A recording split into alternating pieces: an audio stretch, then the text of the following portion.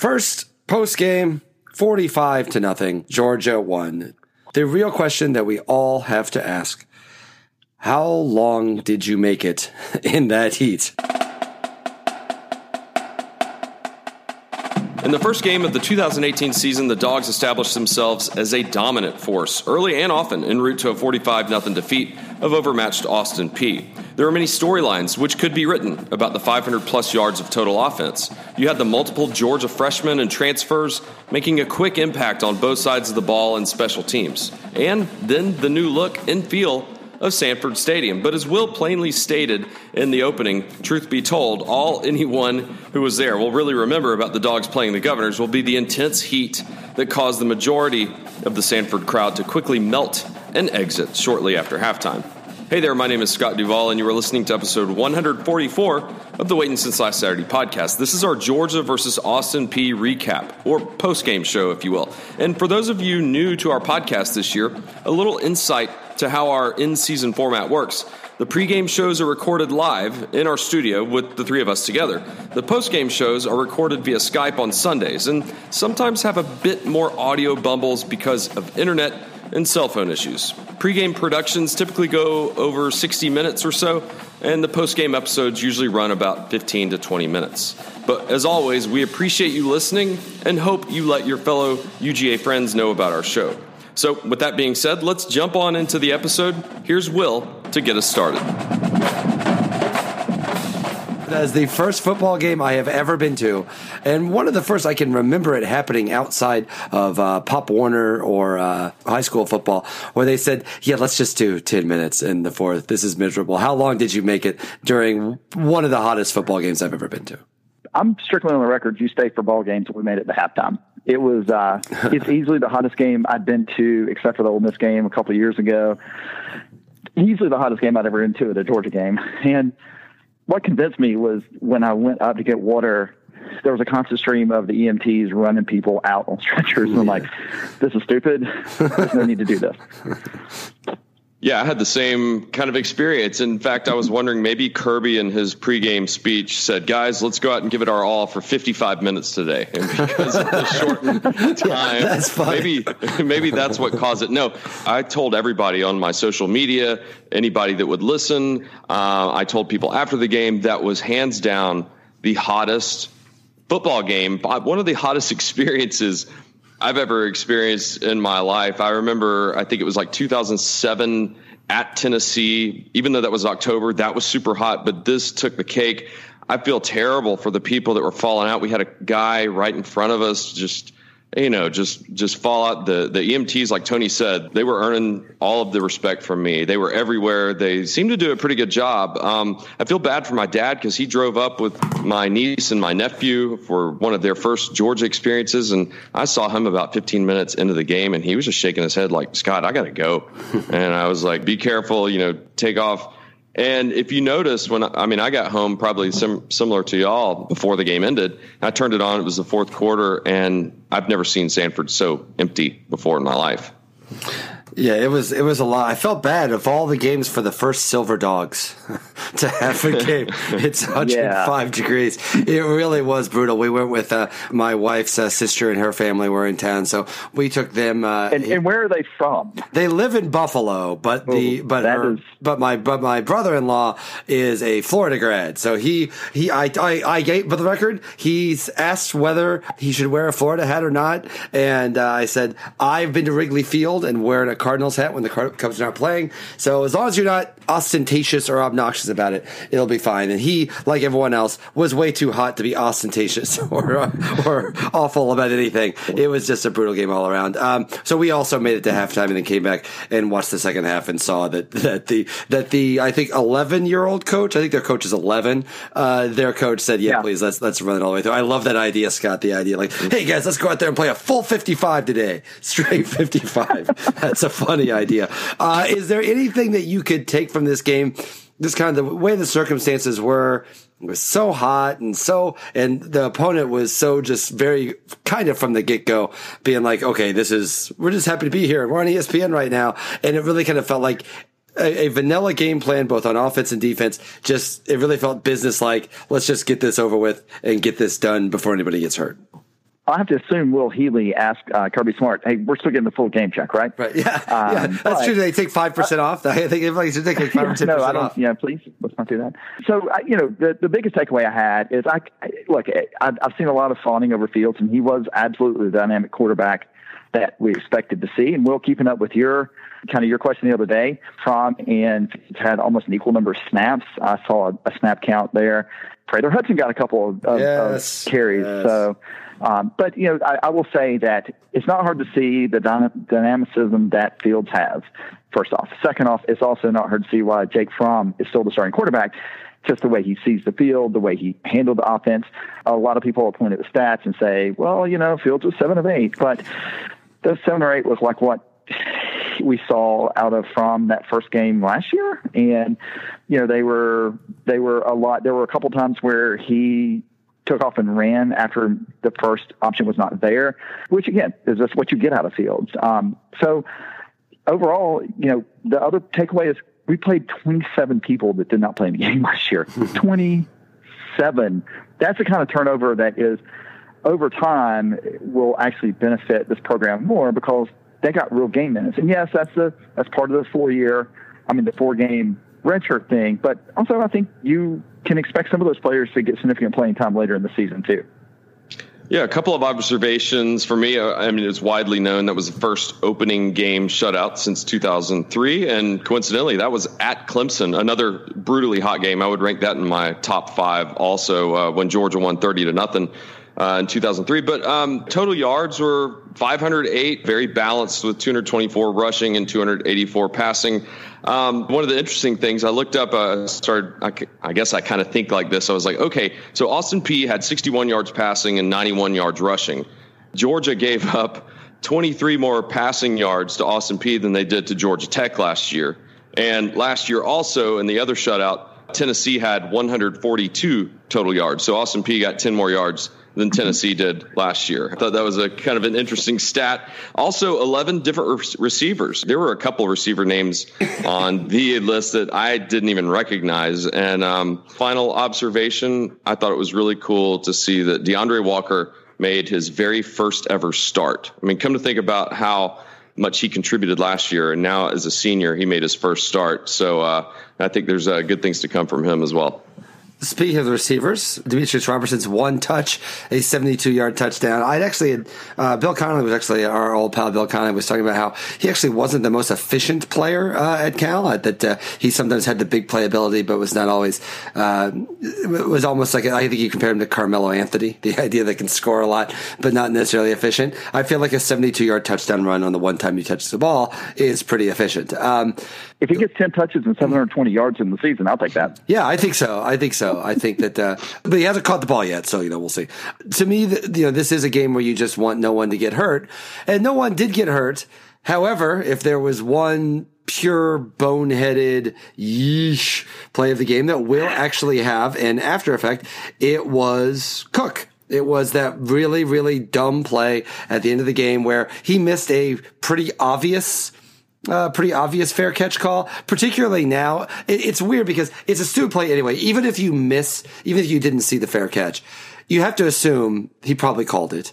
No one else is around you. It's late in the game. It's 194 degrees. There's no reason to do that hit. And now he's gone for the first half of next week's game.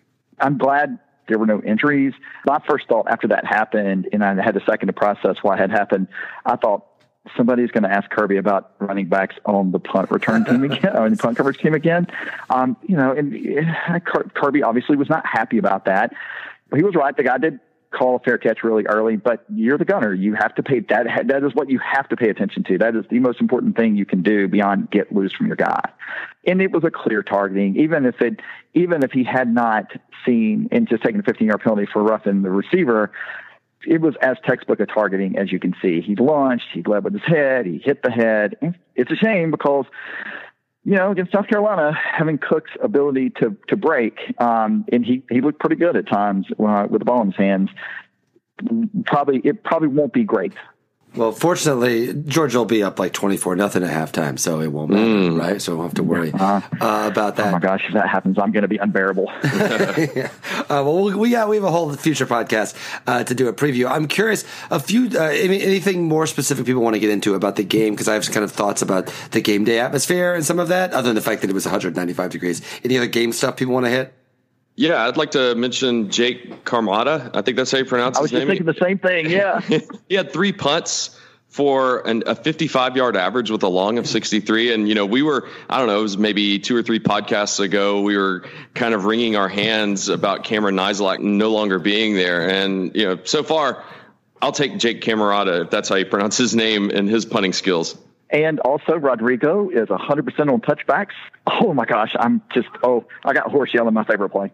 And I left at halftime.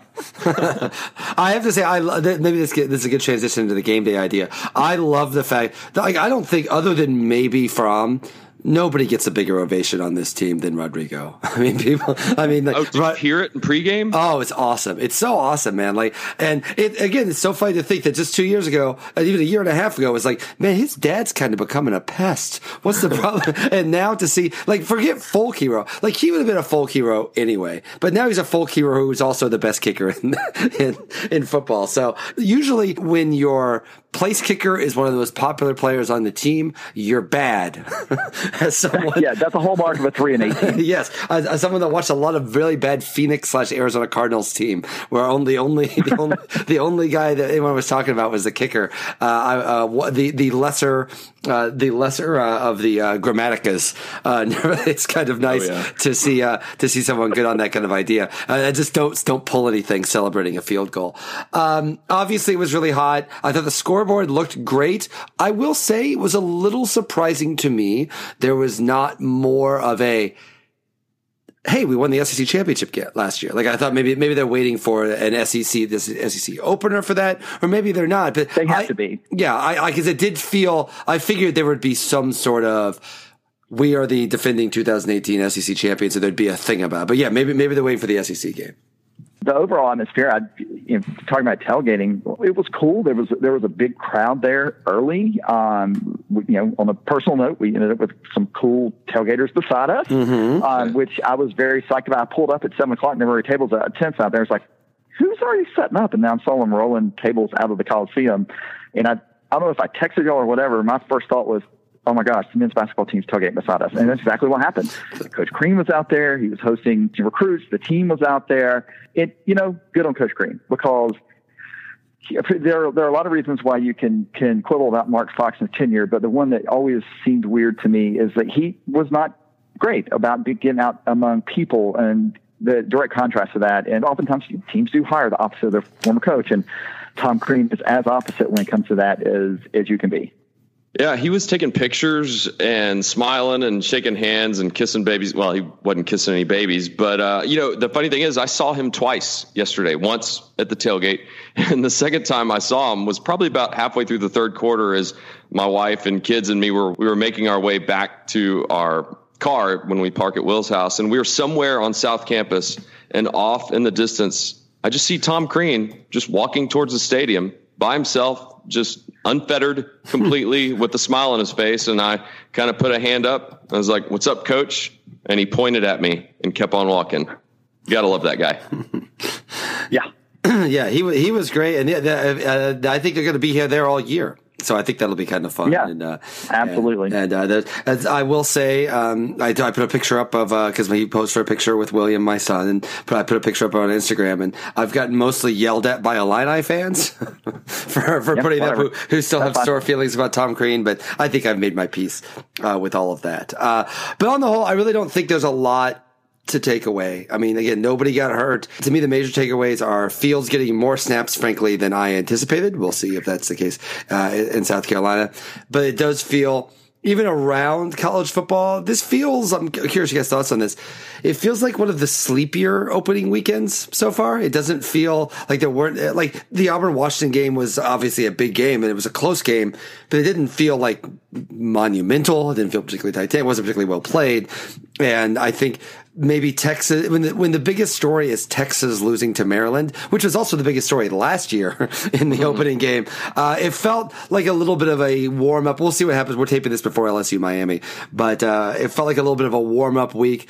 Kinda for everybody, and so let's just hope it's not so hot in a couple of weeks, because I'm glad you guys feel that way, because I had people from Buffalo with me, so they were not prepared for this at all, and so I'm glad you guys, because I was like, guys, it's always hot here. It's not usually this, so I felt I'm pleased to know that you guys think it was just as bad. I'm glad you mentioned some national stuff. Some of the observations I had was Penn State's struggle with Appalachian State, and I don't know, you can find it online, but Jim Franklin references how good Appalachian State was in his postgame, and he mentions what they did to Michigan and how they played it close with Tennessee, and then he threw in Georgia from last year, and people were kind of retweeting that, saying, like, did he watch the game? They beat them with a backup or a freshman quarterback. So I thought that was funny. And then you're right. It was a little bit sleepy. I tried to watch Notre Dame, Michigan. It just never felt compelling. And then the Saban comments to Maria Taylor, I thought he was way out of line. I just want to go on the record saying that I was watching it with my wife, and she said, hey, rewind that, because I kind of missed it. She was like, rewind that. I was like, what? She was like, listen to what he said. And I rewound it, and she was kind of ticked off about how he treated her. But yet, if you watch Maria Taylor, proud Georgia grad, I think she does an amazing job. She handled it beautifully. She did one of the best jobs out there on how she could handle that, and did not take any of his intimidation. I would expect to see a Saban apology either publicly or privately to her coming sometime this week. Yeah, I thought that was a bit much too. I thought he was a real jerk to her. I do think it's weird, by the way, I will say, forgive me, put my journalist hat on. I think it's a little weird that someone that works at ESPN as an impartial observer gets to be on the pregame fight video for Georgia. I feel like that's really kind of weird. I will confess. I like Maria Taylor. We all like Maria Taylor. That struck me as a little bit strange. At the end of the national reporter for the Alabama game that night goes on and says, "Go Dogs, attack the day." It's like, I don't know if I were a college football reporter covering Illinois nationally, I feel like it would be weird to have me on a pregame. I don't know. It's just on the hype video. It's just, but that's me being pedantic, I suppose. Speaking of Appalachian State and Georgia, did we see who won at Kansas yesterday? Nicholls State won. Nicholls State won at Kansas, and I actually was just stupidly caught the end of that game. And obviously it's Kansas, and Kansas is one of those few schools that's a little bit worse than Illinois. But it's obviously bad when they lose. But there was this great interview with one of the coaching staff after the game. He said, "We've been tasting this victory since we came close against Georgia." And I was like, and you forget that, like, for us, that was the, oh my God, what a nightmare game. But for Nicholls State, that was a, oh yeah, we're going to get our scalp. And so it turned out their scalp turned out to be Kansas. Okay, that's probably enough. I guess Tony dropped off, I guess. Yes, once we get to Kansas, I think we're probably done. So we're going to be taping Tuesday night. To do the pregame show against South Carolina. We'll be taping Tuesday night. So we'll splice in a Tony Go Dogs. There we go. And otherwise, Scott, I'll talk to you next week. Go Dogs. Go Dogs. Sounds good, Will. And thanks so much for listening. We'll be back sometime Wednesday with our big Georgia versus South Carolina preview episode. So if you're an iPhone user, jump on over to your Apple Podcast app and subscribe, rate, and review our show there. You'll be notified when a new episode is live if you subscribe. Maybe you're an Android kind of guy or gal, then SoundCloud is a great option there. Feel free to tweet us your comments or questions on Twitter at WSLS Podcast, and we also still have some merchandise left. Yes, we have a few Waiting Since Last Saturday t-shirts still there. I think we have larges and extra larges in the shop. But if you use offer code SWIFT for the next 48 hours, you'll get free shipping on those shirts, and thank you to everyone who has purchased one already. And that'll do it for the post-game episode. Great win by Georgia, 45-0. I know you, as well as the three of us, are looking forward to Saturday when they hit the road and travel to Williams-Brice to play the Gamecocks on CBS at 3:30. Maybe with a little bit of trepidation, but we'll discuss that on Wednesday. And we'll see you on campus in a couple of weeks. And as always, go Dogs.